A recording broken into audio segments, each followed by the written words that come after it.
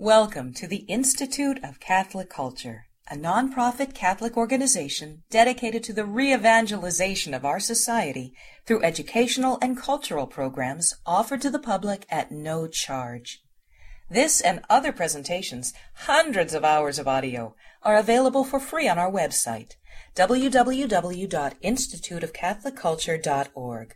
There you can listen to or download educational programs related to all aspects of our divine faith, and you can review our schedule of upcoming events. We hope you can join us in person. In the name of the Father, and of the Son, and of the Holy Spirit. Amen.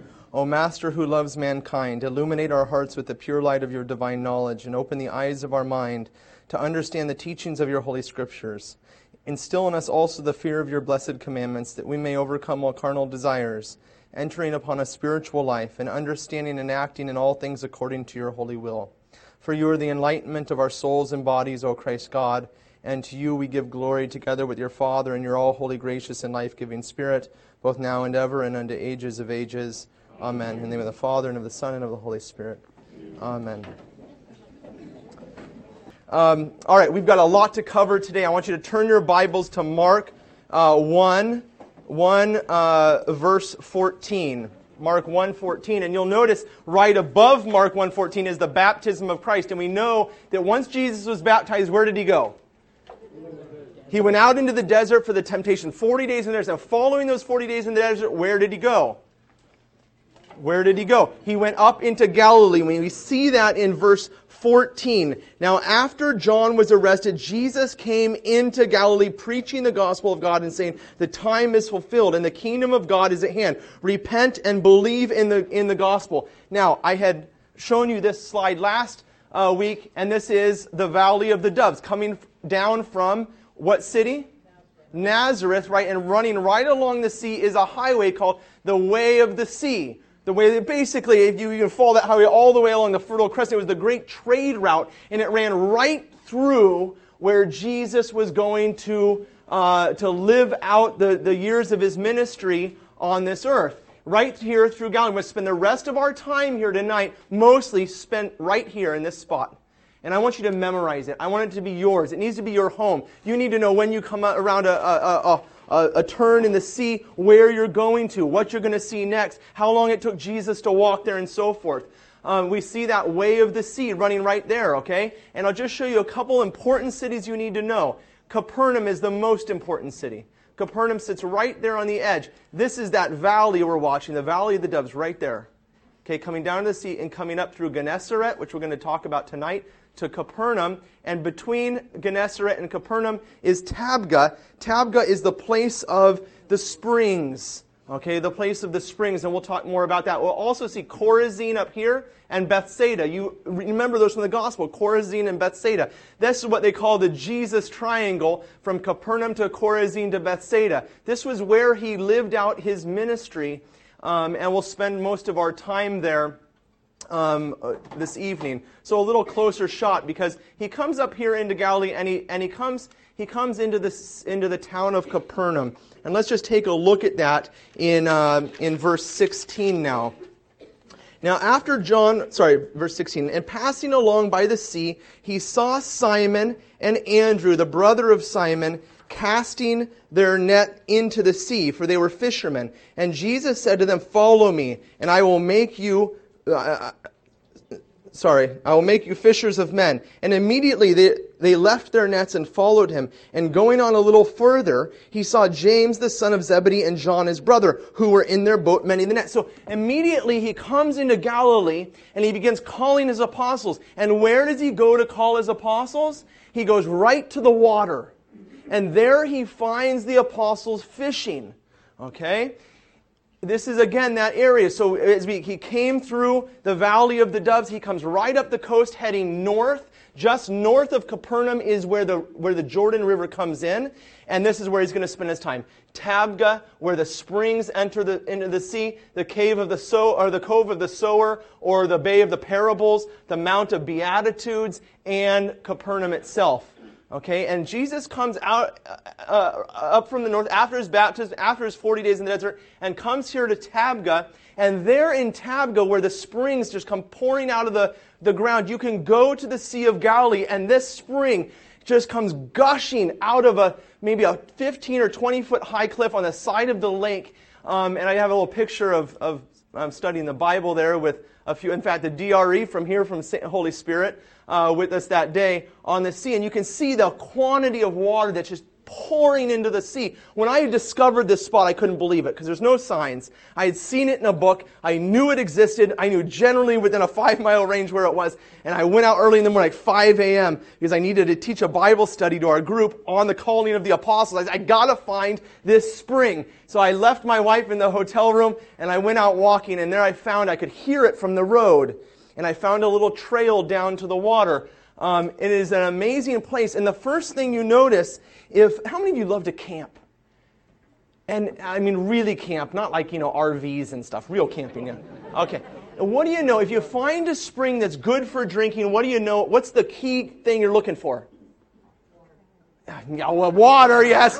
What is the one thing you test that water, and how do you test it? Clarity, yes. Cold. It's got to be cold, freezing cold. And if you know it's cold, it hasn't been out of the ground very long. And if it's out of the ground, of course, animals can die in it and disease can kick in, right? So you want freezing cold water. Well, I'm a camp. I love camping. At least when my wife's laughing back there. When I was young, I liked camping. And when I got to the spring, the first thing I noticed was it wasn't cold. But I had to go check the source. It's gushing out of the ground, and it's not cold. It's a few degrees warmer than the sea itself. And why is this important? Because the fish of the Sea of Galilee love that warm water. And if you go there today, you can see the fish teeming at the base of these springs. In fact, my wife and I, on the last morning we were there, went down to the spring right where our hotel was. And there, these big catfish were just like, they looked like eels. They were huge, and they were kind of flopping over each other. This is where the fishermen fish. In fact, when I went down that morning, I was there for about 2 minutes before someone showed up. And who do you think showed up? A local Palestinian boy with his fishing rod. And he went out there and started fishing. This is the place, the traditional location, the colony of the apostles. Why? Because this is where the fishermen of the area fish. Furthermore, this is where they clean their nets because they have running water pouring down, and they can stick their nets under there and clean it of all the gunk they picked up when they were fishing. Okay? And notice what it says, that they were there, Zebedee and John, his brothers, who were in the boat, mending their nets. All right? And so this is the traditional location of the calling of the apostles. Jesus will now make his way from this area, Tabgha, right up here into Capernaum, which is what? A half an hour walk. Am I right? A half an hour walk. Look at verse 21. And they came into Capernaum, and immediately on the Sabbath he entered the synagogue and taught, and they were astonished at his teaching. In Capernaum today, it's called the town of Jesus because Capernaum was his main headquarters. It became his home along the Sea of Galilee. And there you can go visit the town still today. And there's the synagogue where Jesus preached. This is actually a synagogue which was built a few centuries after Christ, but if you go there today, you can see the dark basalt rock. That base is the base of the synagogue that Jesus preached in. And the synagogue that's there now, that is quite ancient, is sitting on the exact footprint. You stand on the floor of that synagogue, you're standing where Jesus stood.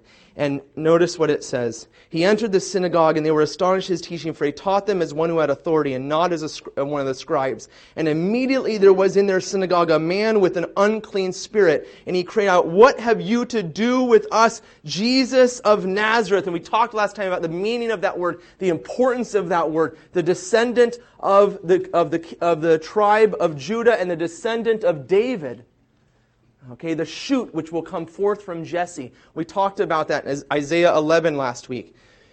What have you to do with us, Jesus of Nazareth? Notice the first thing that Jesus does as he comes into his ministry in Capernaum is he confronts the evil spirits. His kingship and the anointing which he just revealed to the world at the Jordan River was an anointing to become king, not simply of this world, but King of the universe. And so he immediately goes after the root problem, because his dominion is going to be all about restoring us to our original relationship with God. And that's going to mean driving the dominion of the devil out of us. And immediately there was in the synagogue a man with an unclean spirit, and he cried out, "What have you to do with us, Jesus of Nazareth? Have you come to destroy us? I know who you are, the Holy One of God." But Jesus rebuked him, saying, "Be silent and come out of him." And the unclean spirit, convulsing him and crying with a loud voice, came out of him. And all were amazed, so that they questioned among themselves, saying, "What is this, a new teaching? With authority he commands even the unclean spirits, and they obey him." And at once his fame spread everywhere throughout the surrounding region of Galilee. I want you to pay attention to that. His fame spread throughout Galilee. This is going to be critical for what Jesus is going to do in the next few stories. And immediately he left the synagogue and entered the house of Simon and Andrew with James and John. Now Simon's mother-in-law lay sick with a fever. Now in Capernaum, we still have the original location of Peter's house. It's known because the early Christians built an octagon church or an octagon chapel, very small, on the spot. So you know how far it was for Jesus to drive out that unclean spirit, walk out of that synagogue. The door of that synagogue is right here, and walk no more than 100 feet, maybe 150 feet to Peter's house. Okay? This gives you a little bit of the vision of what's going on, because notice in verse 29, he immediately left the synagogue and entered the house of Simon and Andrew. It's virtually next door. Okay? Now Simon's mother-in-law lay sick with a fever, and immediately told him of her, and he came and took her by the hand and lifted her up, and the fever left her, and she served them. That evening at sundown they brought to him all who were sick, or possessed with demons. And the whole city was gathered together about the door. And he healed many who were sick with various diseases and cast out demons. And he would not permit the demons to speak because they knew him. So you can imagine Jesus comes out of the synagogue, probably filled with people, having driven out the demon from the demoniac. And they're just crowding around him. He makes his way then to Peter's house, and it's so small they can't get in. The whole town begins to crowd. And not only the whole town, but it says his fame began to spread everywhere. Imagine, you have an aunt or a cousin or a brother and sister that's living along the sea. What are you going to do? You're going to go run and get them and bring them. And all of a sudden, Capernaum was inundated with people that wanted to be healed. And Jesus, in the morning, verse 35, and in the morning, a great while before day, he rose and went out to a lonely place. And there he prayed. And Simon and those who were with him followed him. Oh, there's a nice, I forgot I had that slide.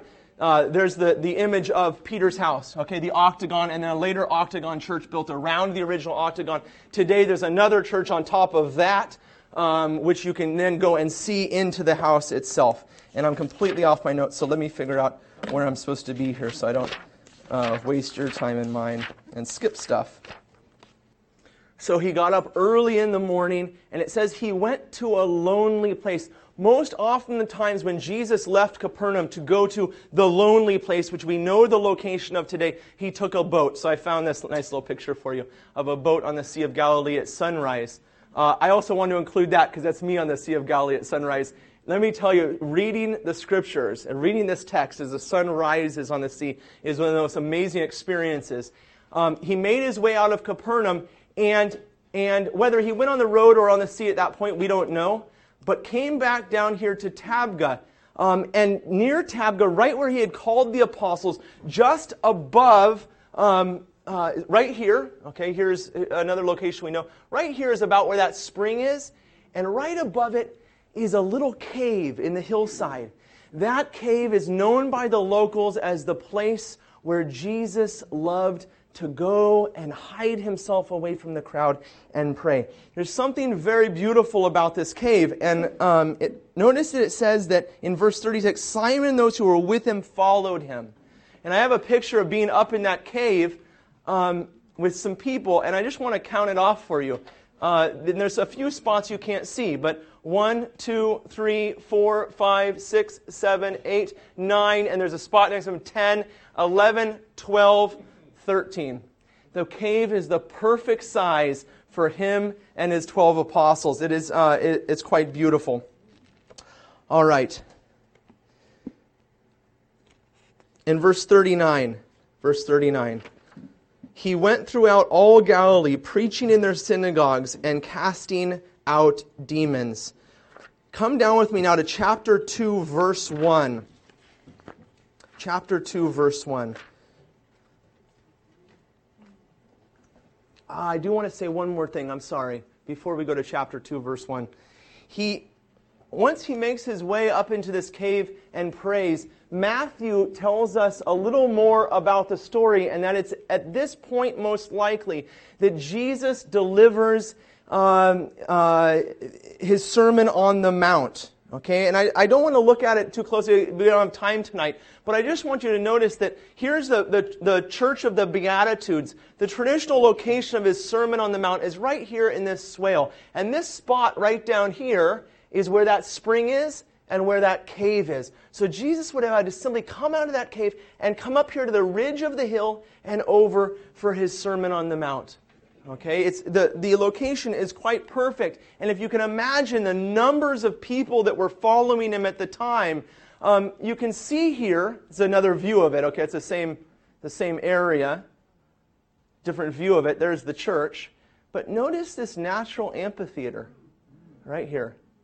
And the first time I was there, the guide I was there said that when the wind comes off of the sea, Jesus' voice, you would think of him standing at the top and teaching down, but no, to turn around, to let his voice be carried up, and to have the people then seated in that beautiful amphitheater. Jesus will make his way then back to Capernaum. I do want to go to Matthew. Come with me to Matthew 11.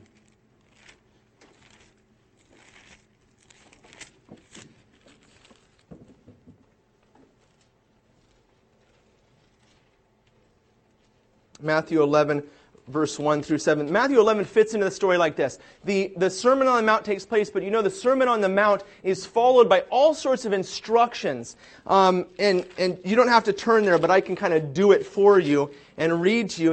He tells those who are listening, he says, beware of the practices of the Pharisees. When you fast, and so forth. When you pray, this is how you do it. He says, judge not that you may not be judged. Beware of false prophets. Jesus is teaching his Sermon on the Mount and those teachings which follow it, I believe, to his closest apostles primarily. He's giving them instructions for what he's about to do. And what he's about to do is go send them out in their ministry. Okay? And when he sends them out in his ministry, it says that they went out to towns, they drove out demons, and they healed the sick. Jesus is now giving to his apostles the gift of his own dominion. And notice in chapter 11, verse 1, when Jesus had finished instructing his 12 disciples, he went on from there to teach and preach in their cities. Now when John heard in prison about the deeds of the Christ, he sent word by his disciples and said to him, are you he who is to come, or shall we look for another? Are you the Messiah or not? And Jesus answered them, go and tell John what you hear and see. In other words, the proof that Jesus is king is this. The blind receive their sight, and the lame walk. The lepers are cleansed, and the deaf hear, and the dead are raised up, and the poor have the good news preached to them. You remember, some of you who did our study during Gaudete Sunday, about the preaching of good news to the poor. Remember the release in the year, the Jubilee year, that was to be given to the people before the Babylonian exile, and the kings had not done it. Jesus says, you want proof that I am the king? They receive their sight, and they walk. They are healed. The demons are driven out, and the poor are finally given release from their slavery. Okay? Why is this critically important? Why is this so much the proof that Jesus needs to prove to John and others that he is the king? If you want to go there, you can. I'm going to flip to the prophet Malachi, the last prophet in the Old Testament. The prophet Malachi. And what does the prophet Malachi say in his final words in chapter 4? Chapter 4, verse 1. And some of you may not have chapter 4 in your Bibles. If you have a New American, it'll be the last few verses of chapter 3. Malachi chapter 4. If you're not there, just listen to this, because these are the words that would have been ringing in their ears when they're looking for the coming of the Messiah. And this is what Malachi says.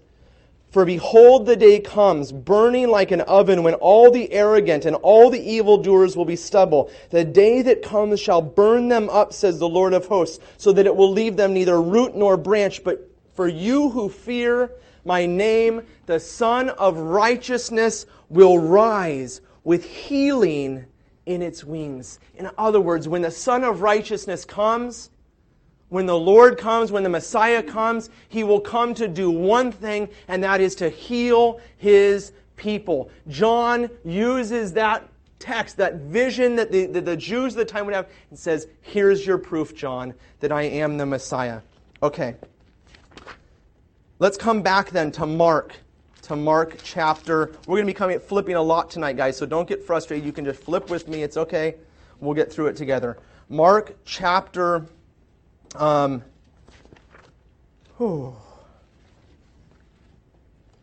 Chapter 2, verse 1.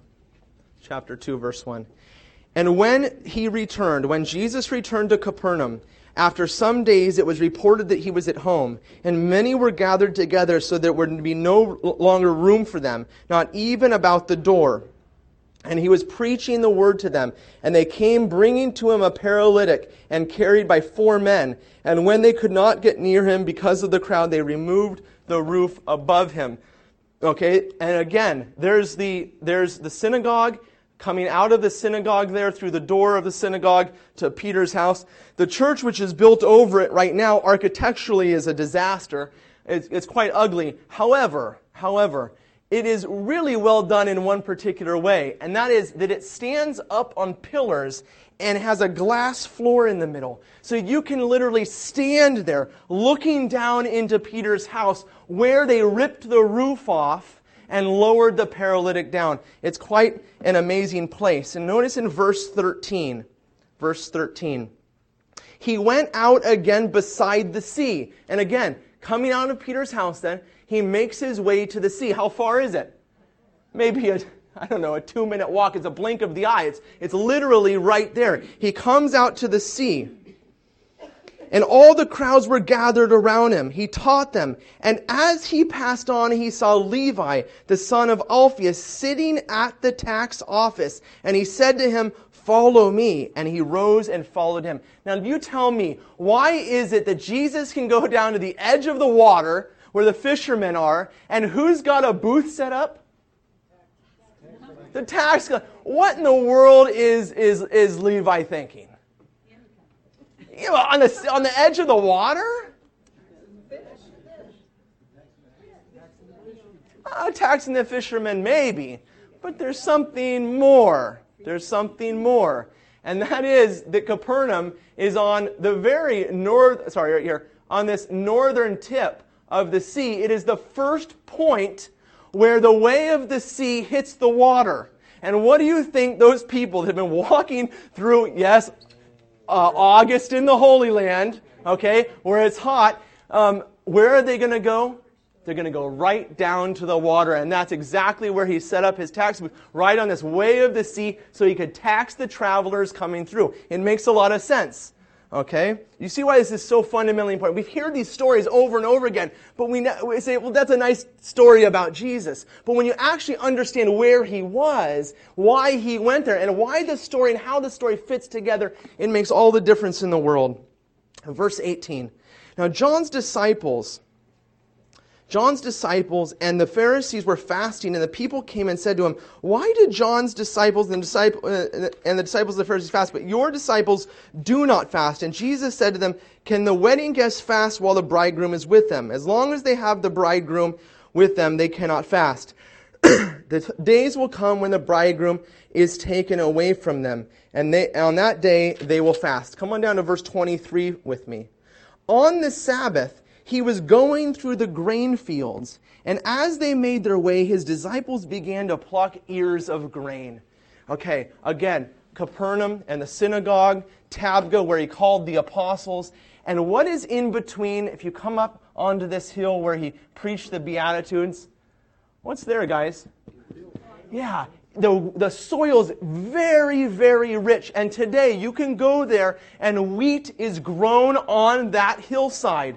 And there's a place, some of you have walked there with me before. The first time I walked up, they're going to take a bus up there. I jumped off the bus.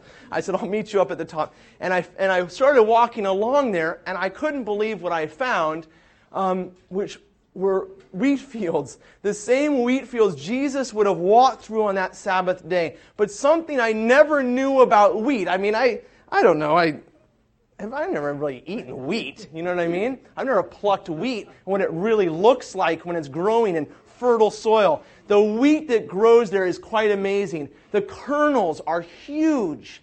And you can pluck those kernels and strip out the wheat from in there. And when it is fresh, it's not hard. It's like a sunflower seed, exactly. Thank you. A sunflower seed, and it's wonderful. If you eat enough of that, it's enough of a snack to get you kind of along the way. So you can imagine they're out there in the fields in this hillside here. I'm going to go backwards in these hillsides, and they're a little hungry. They're away from Capernaum. They're away from home, and they just start plucking some wheat. They're on that hillside. It's again, very beautiful and makes sense of the story. And notice what's going to happen here now. One Sabbath he was going through the grain field, and as they made their way, the disciples began to pluck ears of grain. The Pharisees said to him, "Look, why are they doing what is not lawful on the Sabbath?" And he said to them, "Have you never read what David did when he was in need and was hungry?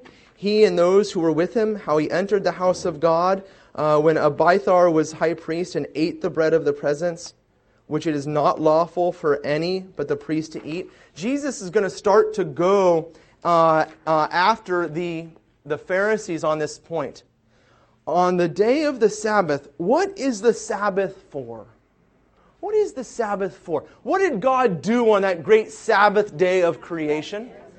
Yeah, he rested. Thank you, Bob. All right. He blessed his creation. And when the creation is blessed, when a thing is blessed, what happens to it? What happens? Yeah, it becomes holy. Huh? Holiness is an attribute of God. When a thing is blessed, it's filled with the life of God. This is why we kiss and try to touch the holy things. Huh? So that we can receive even from these things God's own life. This is why the way God designed it in the very beginning, that we would come into contact with the creation and be filled up with His life.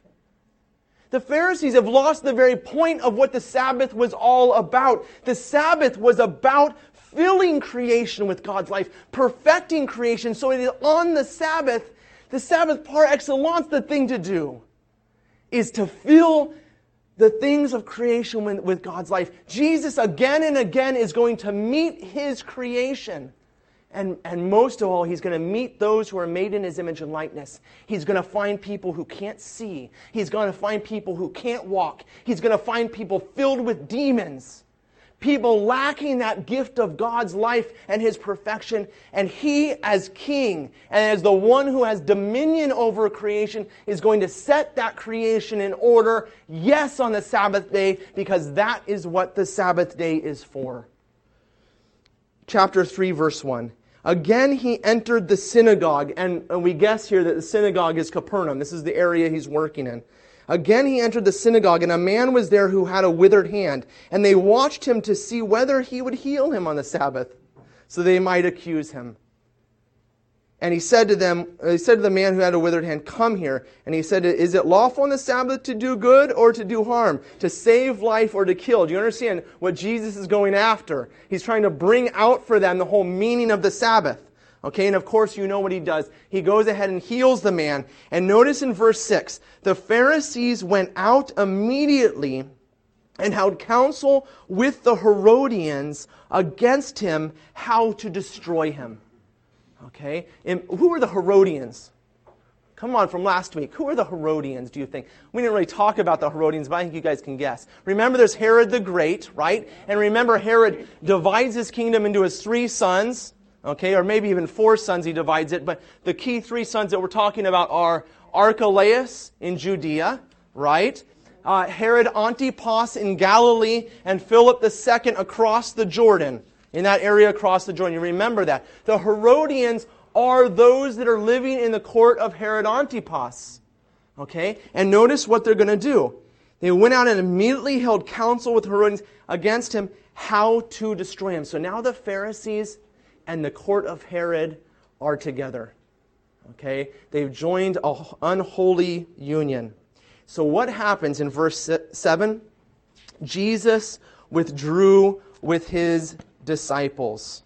Okay, this is going to be fundamental to understand the movement of Christ. I didn't give you a couple of verses here. There's a man plucking that grain. He comes back into that synagogue then, heals the man with the withered hand, and then has this argument. And immediately it says, then Jesus withdrew with his disciples to the sea, and a great multitude from Galilee followed. And notice how many people now Jesus is attracting.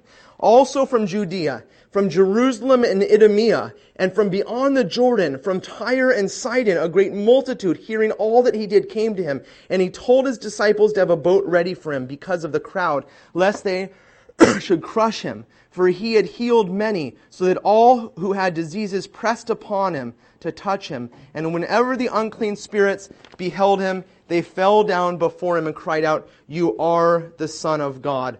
For time's sake, I'm going to come to chapter 4, verse 1. With this massive crowd around him, Jesus says in Mark says, again he began to teach beside the sea, and a very large crowd gathered about him, so that he got into a boat and sat in it on the sea, and the whole crowd was beside the sea on the land, and he taught them many things in parables. And in his teaching he said to them, listen, a sower went out to sow. And as he sowed, some seed fell along the path, and the birds came and devoured it. Other seed fell on rocky ground. Okay? Now we're in the context, obviously, the attack that just happened, right? Where they're plucking the wheat. And he begins to use the same imagery. And we have the location where Jesus went out on that boat.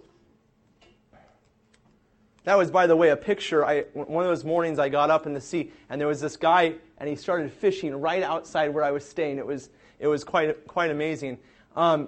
Capernaum and the location of the Cove of the Sower, or the Bay of the Parables, right in between Tabgha and Capernaum. And you can see a little closer here the scene. And when I go back in August, I got to go check this out. I don't know if you can see that or not, but there's an old broken down building. I bet you anything that's a church. I bet you anything that's a church. The Bay of the Parables. Notice, what do you think of that Bay of the Parables? What does it make you think of? What's that? Someone say a theater? Yeah, exactly. I'll read you from Bargel Pixner, whose book I referenced last time. He says, once again, Mark tells us of a large crowd that gathered around Jesus. They pressed around him by the lakeside. The crowd that gathered around was so large they got into a boat. For the location of this offshore sermon, local tradition points to a distinctive bay, which lends a vivid and suitable background to the story. The bay or inlet, also called the Bay of the Parables, lies halfway between Tabgha and Capernaum. The land slopes down like a Roman theater around the bay. Even today, this natural formation possesses astonishing acoustics, which have been scientifically investigated. It has been proven that Jesus' voice could have carried effortlessly from the floating pulpit to a crowd of several thousand people on the shore. In his first parable, Jesus spoke about the seed being sown by the sower.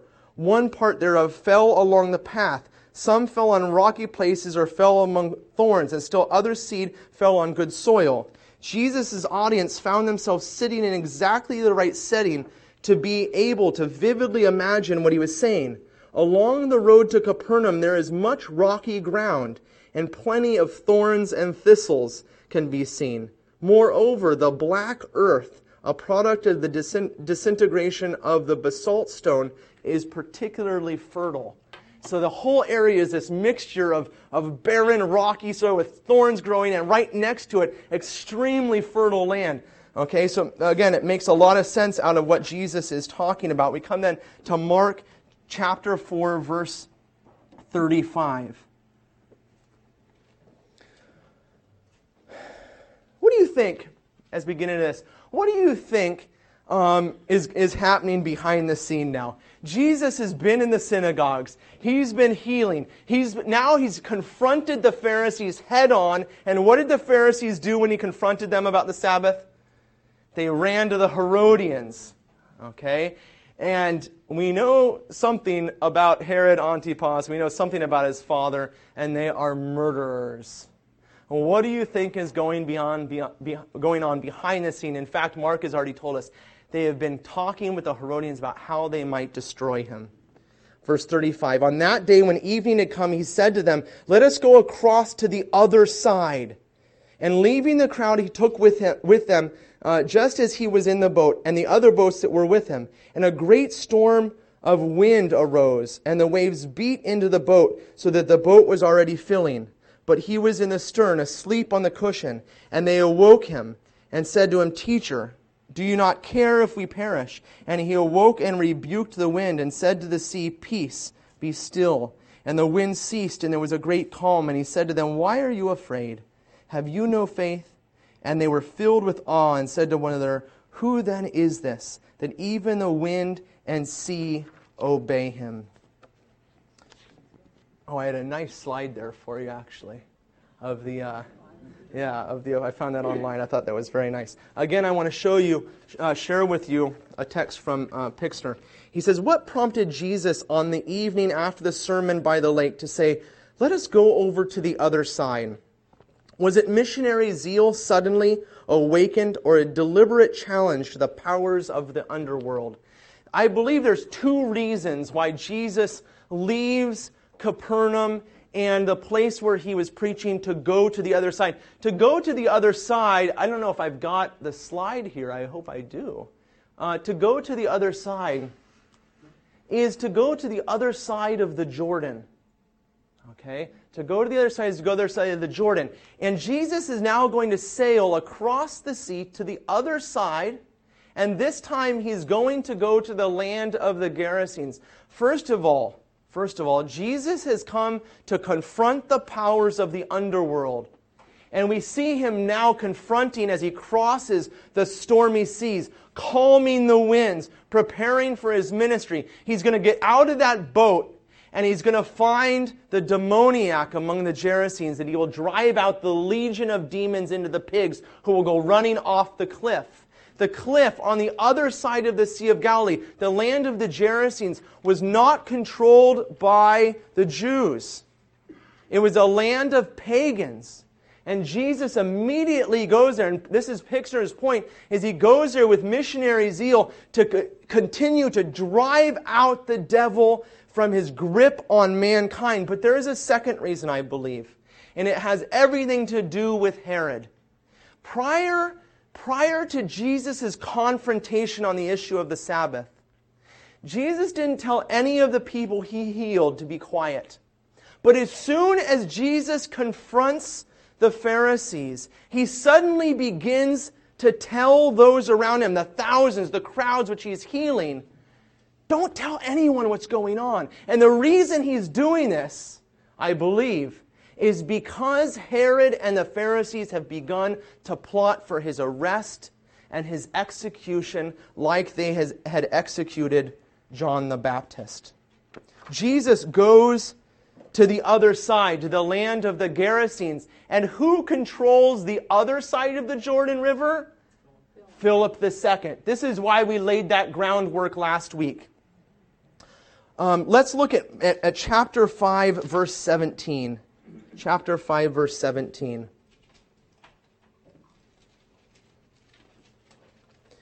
after he's driven out the demons and into the swine. It says, they began to beg Jesus to depart from their neighborhood. And as he was getting into the moat, the man who had been possessed with demons begged him that he might be with him. But Jesus refused and said to him, go home to your friends and tell them how much the Lord has done for you and how he has had mercy on you. And he went away and began to proclaim in the Decapolis, this whole area, how much Jesus had done for him, and all the men marveled. Jesus tells two different things to different people. He's constantly telling one group of people to be silent and another group of people to yell it from the rooftop. Well, what do we know about Jesus' ministry at this point in Galilee? The Herodians are after him. And what do we know about Jesus' ministry now in this area on the other side?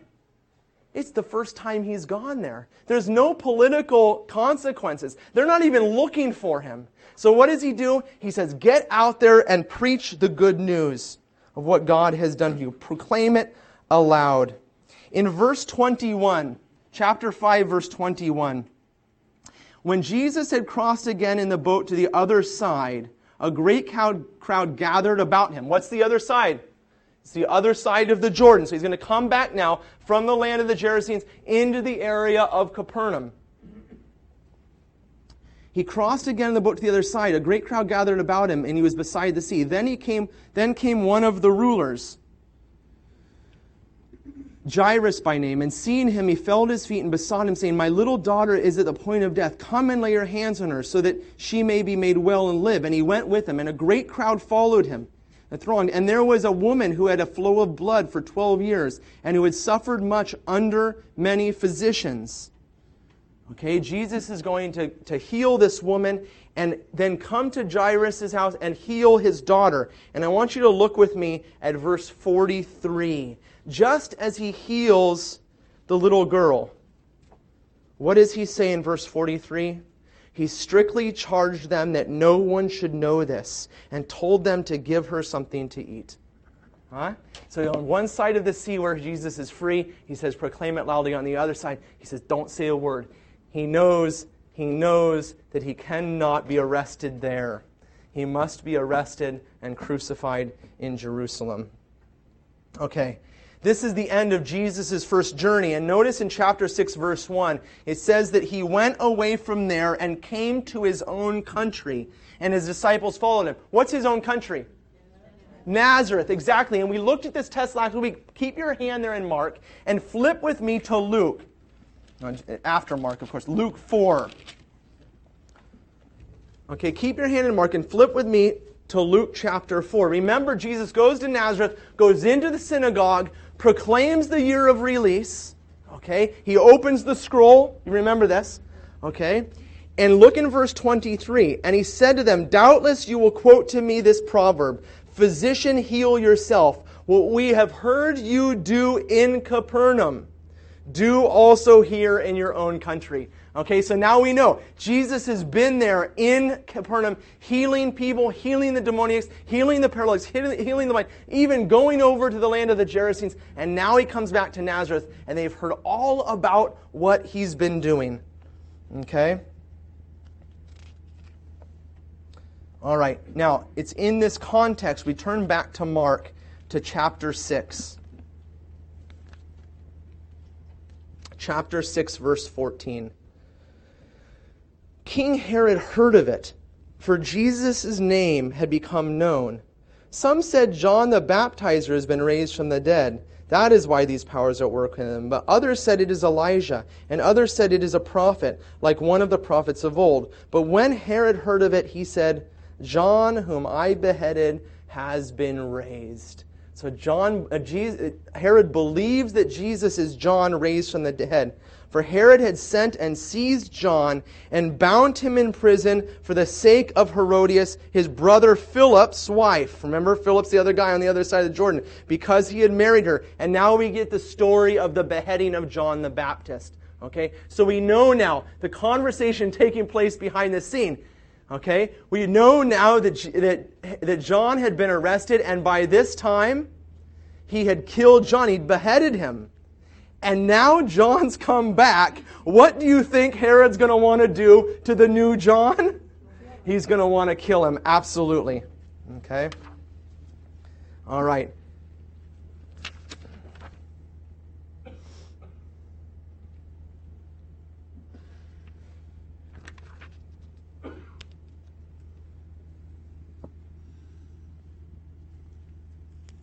Okay, verse 30. Chapter 6, verse 30. The apostles returned to Jesus and told him all they had done and taught. And he said to them, "Come away by yourself to a lonely place and rest a while. For many were coming and going, and they had no leisure even to eat. And they went away in the boat to a lonely place by themselves." Again, I showed you that that spot on, I believe I have it here. Yeah, the cave. The cave. Okay, that is the traditional site of the lonely place, the place where Jesus likes to go. But I'll come back here because he sailed from Capernaum, came down the coast just that little ways, and he put to shore right here, okay, right where that spring is, because we know that because right above the spring is where that cave is where Jesus liked to pray. And when he got out of the boat, he stood right here in this area, and what happened? Verse 33. Now many saw them going and knew them, and they ran there on foot from all the towns and got there ahead of them. And he landed, he saw a great throng. So did he ever make it to his place to pray? No, he didn't. He got out of the boat, and it's just absolutely inundated with people. Okay? And it grew late, verse 35. And his apostle says, "Send them away." And Jesus says, "No," in verse 37. And he answered them, "You give them something to eat." And they said to him, "Shall we go and buy 200 denarii worth of bread and give it to them to eat?" And he said to them, "How many loaves have you had? Go and see." And when they had found out, they said, 5 and 2 fishes. Okay, this will be the first multiplication of loaves. There's 2 multiplications of the loaves. But this first one takes place right here as he gets out of the water, and this huge group of people. And that's the church right there that you can go to today, to the place. And there's a stone there. He comes there, the stone is there, you can go visit it today. And what do you think? What do you think the Pharisees and the Herodians are thinking? Thousands and thousands of people are coming to him, and what does he do? He makes the situation worse. He makes the situation worse. He feeds them. And it's in this context that John 6 is written. And we can turn then to John 6. Okay, Matthew, Mark, Luke, and John. John 6. And notice in John 6, verse 9. Verse 9. And there is a lad here who has 5 barley loaves and 2 fishes. But what are they among so many? It's believed by biblical scholars that John actually takes both multiplications and combines them in one. And the reason it's believed is that this multiplication, the 5 loaves and 2 fishes, the other one's going to be a different number. Okay? But this particular multiplication does not happen where John says it happens. John has it happening at the location of the second one. So it's believed that John the evangelist combined both stories. But there's something important that John picks up. And it's after the multiplication in verse 15. Perceiving then that they were about to come and take him by force to make him king, Jesus withdrew to the hills by himself. And when evening came, his disciples went down to the sea, got into a boat, and started across the sea to Capernaum. Okay? So there's the story, yes, is combined, but parts of the story are picked up here. And so it's in this context that that Jesus is teaching about the bread of life following the multiplication of the loaves and fishes. And something very interesting, if you turn, in my Bible, one page, after the discourse on the bread of life, this is I will give you my flesh to eat and my blood to drink. Notice where it happens. Chapter 6, verse 59. This he said in the synagogue as he taught in Capernaum. Okay? So he's right there in that context that John 6 fits into the story. And what do they want to do? What do they want to do? They want to take him off and make him king. So immediately it says he goes up to the hills and the apostles go down to the water and get out of Dodge. Right? Turn back to Mark chapter 6. Mark chapter 6.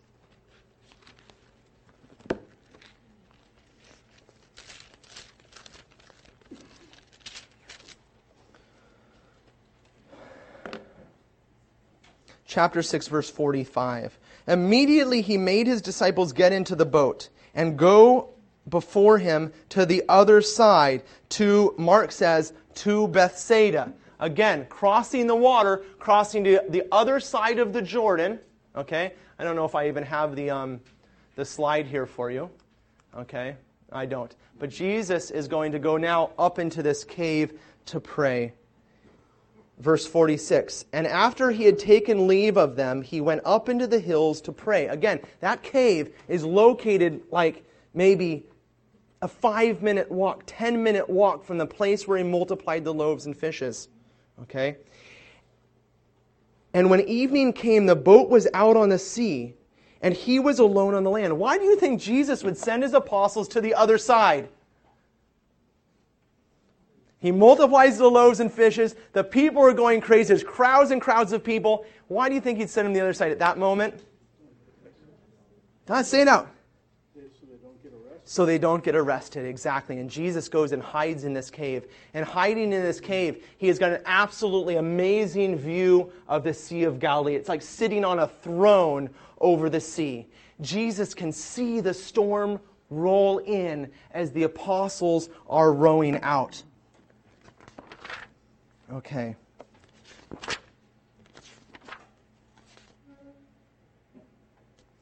The best, I think the best description of what happens next is given to us in the Gospel of Matthew chapter 14. Matthew chapter 14, verse 22.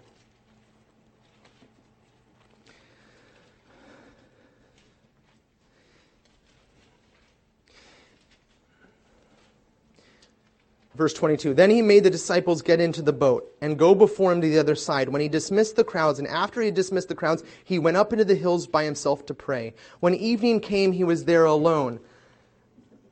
But the boat by this time was many furlongs distant from the land, beaten by the waves. The wind was against them.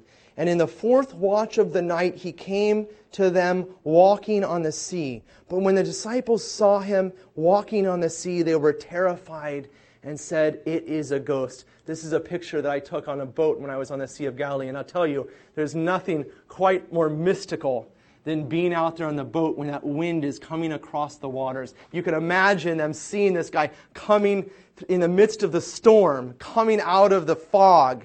Okay? And they thought it was a ghost. Where am I? 26, 27. But immediately he spoke to them, saying, "Take heart, it is I who have no fear." And Peter answered, "Lord, if it is you, bid me come to you on the water." And Jesus said, "Come." So Peter got out of the boat and walked on the water and came to Jesus. But when he saw the wind, he was afraid and began to sink. He cried out, "Lord, save me." And Jesus immediately reached out his hand and caught him, saying to him, "O man of little faith, why did you doubt?" And when they got into the boat, the wind ceased, and those in the boat worshipped him, saying, "Truly you are the Son of God." And when they had crossed over, they came to the land of Gennesaret. This is very interesting because Jesus has sent his apostles across the sea to Bethsaida, not to Gennesaret. Gennesaret is not across the sea. Gennesaret is just barely south of Capernaum. I was going to read you the text from Barjoel Pixner, but he says that at this time there are storms which pick up on the sea almost on an instant and blow across the water. And what must have happened is the apostles were out here on the water, that the storm came in from the east, blowing at them so hard they could not row anymore. Jesus came out there to them and brought them back to the seashore. And the closest landing place, once they've launched from Capernaum, is Gennesaret. Okay, so they come back then to Gennesaret, to that area. What do you think is going to happen? They're still in the territory, no, not of Philip, but of Herod Antipas. Okay? And notice in Mark, going back to Mark then, chapter 7. Mark chapter 7. Immediately, they land in Gennesaret, look at chapter 6, verse 53. You'll see they land in Gennesaret. And in chapter 7, verse 1, immediately, When the Pharisees gathered together to him with some of the scribes who had come from Jerusalem, they saw that some of his disciples ate with hands defiled, that is, unwashed. So immediately the Pharisees come and begin to argue with him again. Galilee will become extremely hot for Jesus. It's become very dangerous. But notice something about where these guys are from. Where does it say they're from? From Jerusalem. Galilee may become dangerous for Christ, but all the while things are become tumultuous in Galilee, it's going to become even worse in Judea for Christ, because they're going to bring reports back to him. All right, chapter 7, verse 24. Chapter 7, verse 24. Again, they had meant to go over Bethsaida. They get blown back to Gennesaret. So you think he's going to stay around? No way. In chapter 7, verse 24, it says they went up to the area of Tyre and Sidon. Here's the area of Tyre, basically to Phoenicia. So Jesus leaves the area. It's too dangerous for him now. He journeys to Tyre and Sidon and gets out of the way. In verse 31, then he returned from the region of Tyre and went through Sidon to the Sea of Galilee through the region of the Decapolis. The region of the Decapolis is right here. All right? And what has happened right here in our story just recently? Over here, you remember, it's the land of the Gerasenes. And what was the demoniac supposed to do? Stay quiet? No, he's supposed to tell everybody. So Jesus comes back from here, comes down on the other side of the Sea of Galilee. And what do you think he's going to find? Mark chapter 7, from verse 31 down, says that he met a man who was deaf. Okay? In verse 35, and his ears were open and his tongue was released and he spoke plainly. Now stop, because Matthew tells us a little more. Turn with me very quickly to Matthew chapter 15. Keep your hand there in Mark. Matthew chapter 15. Matthew chapter 15, verse 29. 29. And Jesus went on from there and passed along the Sea of Galilee. He went up into the hills and sat down there. And the there is over here. Okay, in that same region, the Decapolis, and bringing with the great crowds came to him. Notice the difference, all right? Why did the great crowds come to him, Ginger? Because the demoniac had done his job, right? And now he's famous. And now what? He's going to get himself in trouble, isn't he? They're going to be out to get him. So listen to this. The great crowds came to him, bringing with them the lame, the maimed, the blind, the dumb, many others, and they put them at his feet, and he healed them, so that the throng wondered when they saw the dumb speaking, the maimed whole, the lame walking, the blind seeing, and they glorified the God of Israel. Notice how it says, it doesn't say they glorified Yahweh, they glorified the Lord. No, they glorified the God of Israel. Why is this important? Because they're pagans.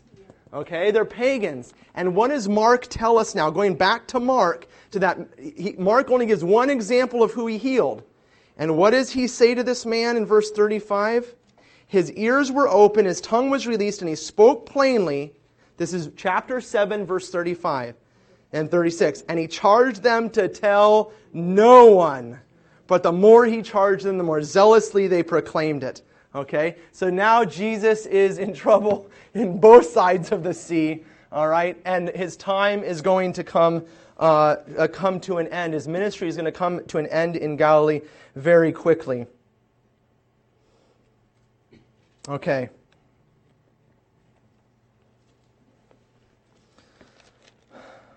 Notice now in chapter 8, in those days when again a great crowd had gathered,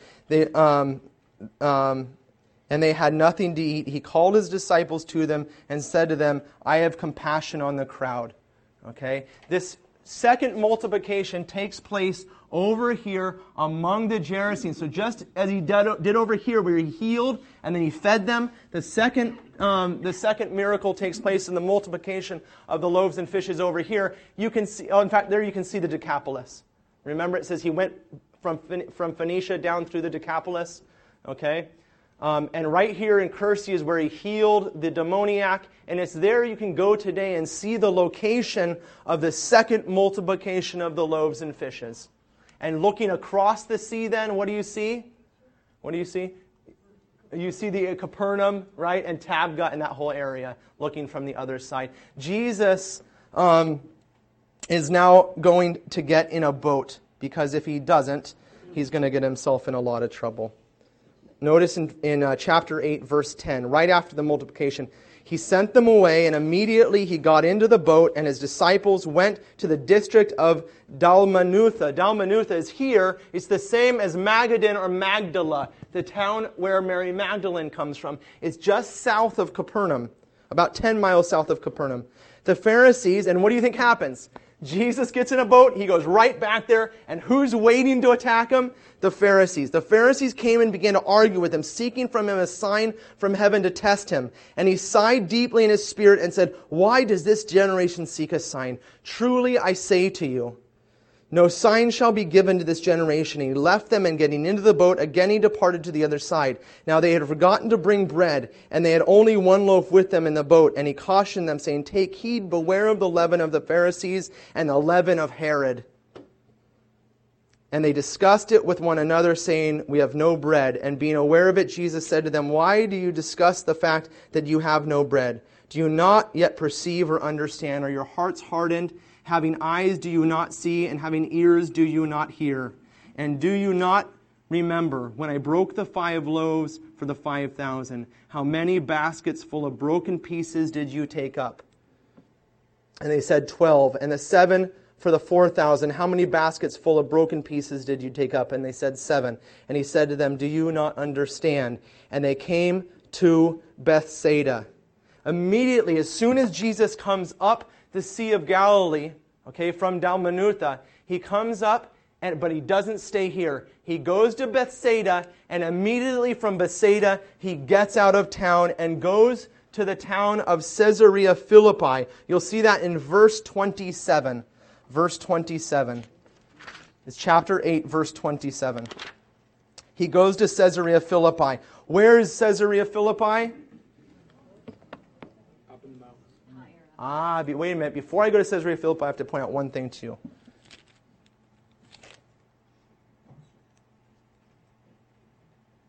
Okay, we don't have time for it, so I'm not going to develop it. But in another gospel, there's a split among the Pharisees. And some will come to him, some of the Pharisees will come to him and say to him explicitly, "Herod is seeking to kill you. Get out of here." And Jesus does. Jesus gets out of there. He goes up to Caesarea Philippi, and there, that famous exchange with Jesus, "Who do men say that I am?" And then he says, "And who do you say that I am?" He says, "Thou art the rock." And it's within the shadow of this pagan temple that it's believed that Jesus said it. It's the headwaters of the Jordan River. And it was the place of the worship. You can see them carved out in the rock where they put the pagan gods. It was the location of the worship of the god Pan. And there in this cave, the headwaters of the Jordan, the pagan peoples would throw their babies to sacrifice to the god Pan. And it's there that Jesus proclaims Peter to be the rock. And upon this rock I will build my church. Jesus will come back into the area of Galilee, but not before going to the Mount of Transfiguration in Mark chapter 9, verse 2. And you can see from Caesarea Philippi, he's going to come down the road, the way of the sea, to Mount Tabor for the Transfiguration. And I showed you this slide before. Okay? We've had talks on the Transfiguration, so I won't say anything about it now, except that it is quite an amazing place. You can see the view there. Okay. We need to finish up, and good thing I am on my last page of notes, so if you can just give me 30 seconds. Okay? Turn to the Gospel of Luke. Luke chapter 9. Sorry, Jane. Luke chapter 9, verse 51.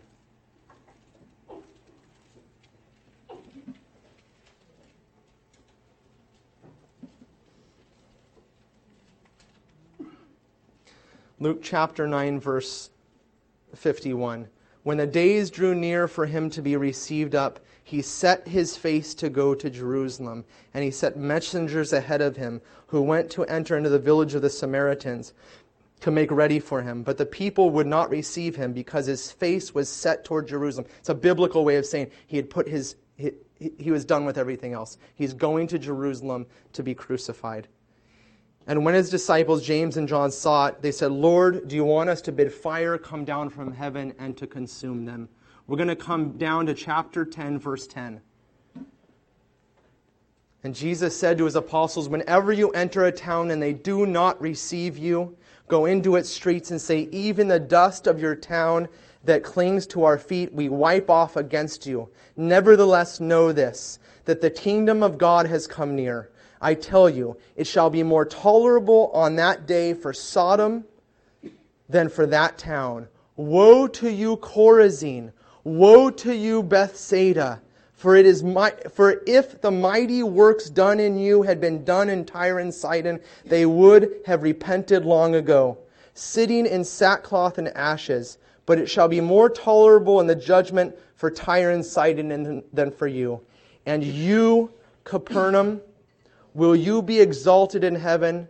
You shall be brought down to Hades."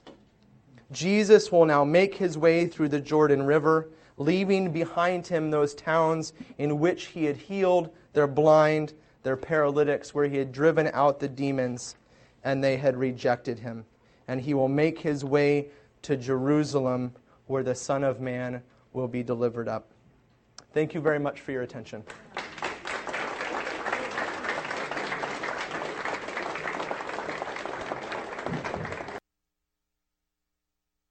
Last week you mentioned that the 10 northern tribes made up Samaria, and I assume Galilee as well. When I study maps, I found a boundary between those two, between Galilee and Samaria, but not a boundary between Samaria and Judea. What's happening? So there's different maps from different times saying that this is the map as it stood at the time of Christ. But what I think maybe a little bit more to your point is to understand that Samaria was, this is now on, right? That Samaria was the original capital of the northern 10 tribes when they split from Judah. And you can pick that up in your Bibles in first, I'm going to go out on a limb, 1 Kings, although it probably is 2 Kings.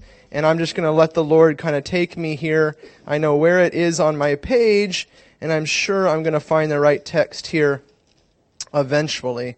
It is in 2 Kings. It has to be. So, just give me a second. And I'll tell you what's going on is that that Samaria becomes the capital of the northern 10 tribes, and I'll find it there eventually. And by extension then, it is the name which is given to all of the northern area. Galilee is an area which was, as I quoted to you in the Old Testament, last time in the Old Testament, it was known, but it really becomes a political region then at the time of Christ with Herod. Okay? But you can see this, don't turn there, but it's in 1 Kings chapter 16, verse 24. The king of Israel, which is at that time the northern 10 tribes split off, buys the hill. It says that he bought the hill of Samaria from Shemer for 2 talents, okay? Samaria, Shemeria, okay? It was the hill that was owned by Shemer, and then the king of the northern 10 tribes bought it, and then by extension, it was a whole northern area. So when you hear about the Samaritans, you're talking about the pagan people of that were left over from those northern 10 tribes that had been crossbred, if you will, with the pagan Assyrians which had come into the area. They were like Jewish half-breeds, okay? And they were also pantheists. They worshipped the God of Israel, but they also worshipped foreign gods, pagan gods. By the time then that Jesus comes, the Samaritans have really kind of shrunk in size, and they're living right in that central area between Galilee and Jerusalem. Galilee has been reconquered, right, by the descendants of the Maccabees, which we talked about last time, reconquered and repopulated.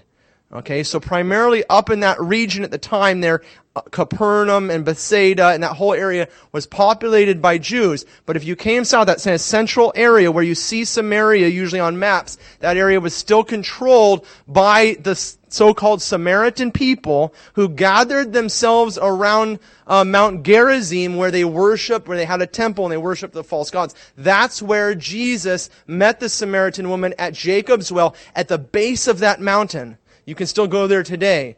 Okay, at the base of the mountain is Jacob's well, and that's where Jesus went. In the shadow of that pagan temple, Jesus begins to talk to the woman about where they will worship, right? And the woman says, you say you'll worship in Jerusalem, we worship here on this mountain. Okay? All right. Okay. I was wondering why it is that John the Baptist asked the question as to whether or not Jesus was the Messiah or was there another one to come. I mean, he had baptized him. He had recognized him there. Lamb of God, right? Yeah. Yeah.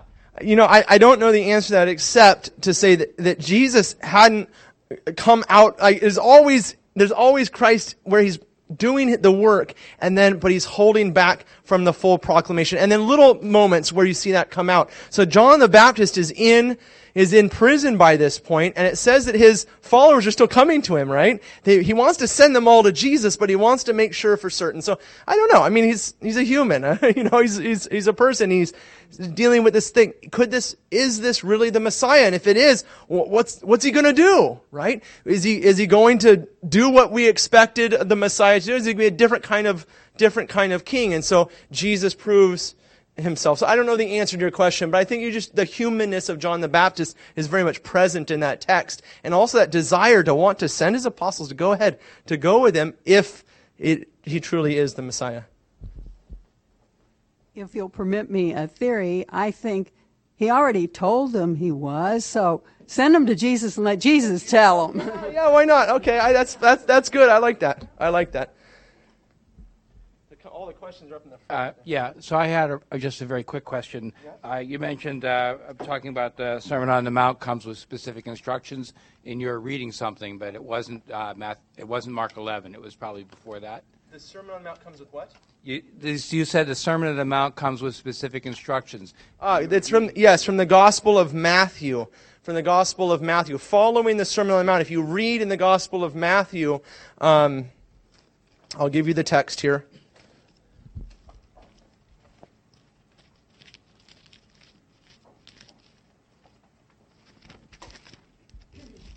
The sermon, the classic Sermon on the Mount, right? Blessed are the poor, blessed are those who mourn, is all in Matthew chapter 5. But you want to read Matthew chapter 5 in the context of the text which come after that, and ultimately of his sending the apostles out. So I believe that much of that instruction is given to those who are going to go out, and because they're going to go out, they're going to need to know how to go out, right? They're going to be living away from Jesus. So he's got all this instructions about how to do it.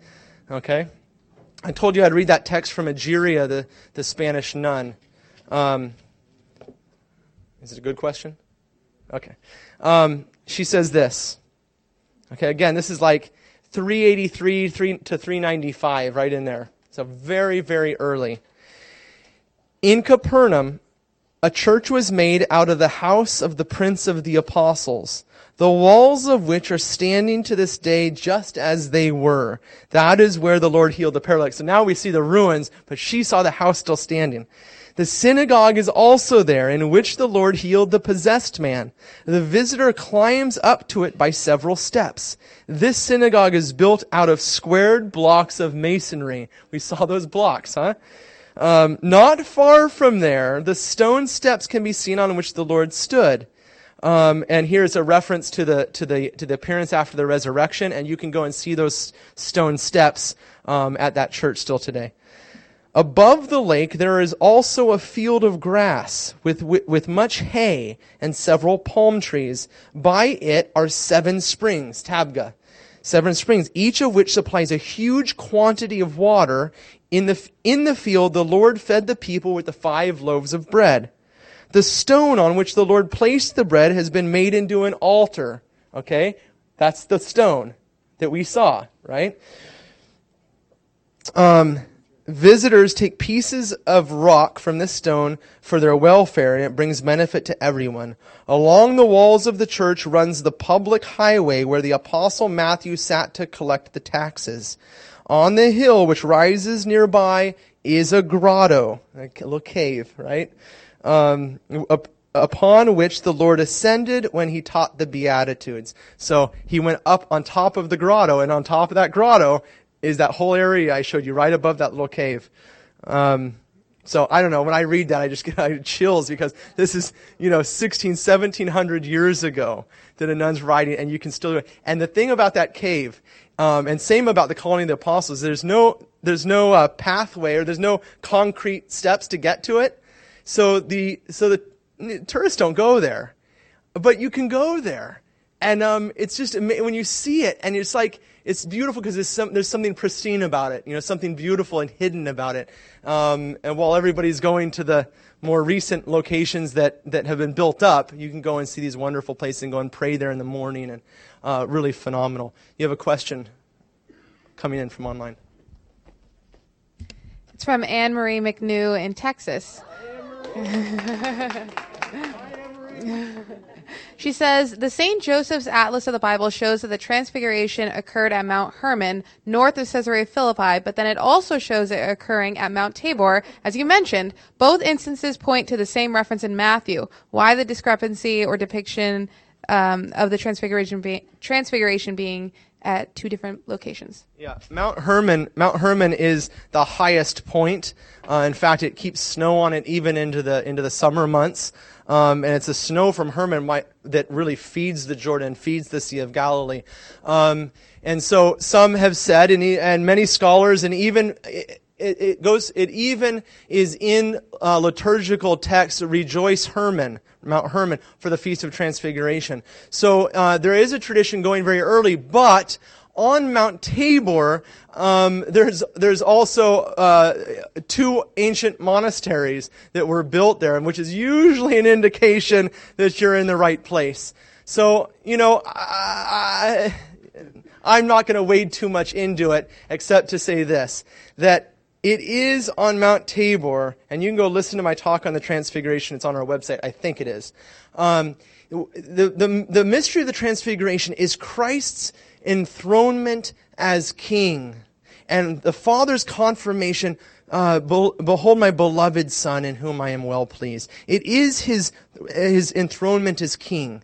Why is that important? Because Tabor and the valley that was below it was the site of all the great battles of salvation history. Okay? And so for Christ to be up on Tabor, looking down on this valley where all of these battles had taken place, and now Christ is going to come down, and Luke says that after the Transfiguration, he says, he put his face to Jerusalem. Okay? And when you go up on Mount Tabor, you get a sense of it in the broader context of history, the broader context of what Christ was doing, to go up on that mountain to be revealed to his closest apostles as king, and then to go be enthroned as king in Jerusalem. Now, why would he be revealed as king in Tabor and enthroned as king in Jerusalem? Because in ancient Israel, there were 3 times when a king was anointed. The first anointing was always privately with the prophet. Okay? In Jesus' case, at the Jordan River with John the Baptist. The second anointing was always in the context of his closest family, just his tribe. And who does Jesus take up Tabor with him? His closest friends. Okay? And the third anointing was now not just within his tribe, but within all the 12 tribes of Israel. And there he goes to Jerusalem to be enthroned upon the cross. So, for me, that's a little bit more important, that whether it's as Tabor or Hermon, but I don't know, I like Tabor better. And the churches are built there, whereas I don't know that on Hermon I don't think there's an old monastery there dedicated to the Transfiguration. I don't think there is. Okay, any other questions? No, let me just leave with this, that if you want to go to the Holy Land in August, I'd love to have you come. I know it's expensive, but I'll tell you that this will be my 5th trip. And last time I went, I paid my own way. Now, if I can go with a large group, I get to go as your teacher and guide, so I get a free ticket. But last time, when we were a very small group, I still paid my own way, even though I'd already gone 3 times, because I'll tell you, it's worth it. If there's one place in this world I'd love to live, and be on the Sea of the Galilee. It's my favorite place to return year after year, and every time I go, I learn more and more and more, and more places open. So I just gave you that invitation, and there are forms in the back. God bless you, and thank you for coming these past 2 weeks. We hope you enjoyed this presentation from the Institute of Catholic Culture. If you'd like to learn more about the mission of the Institute and how you may become a part of this important work, please visit our website at www.instituteofcatholicculture.org or call us at 540-635-7155. And may the glory of Christ Church be ever more manifest upon the earth. St. John the Evangelist, pray for us.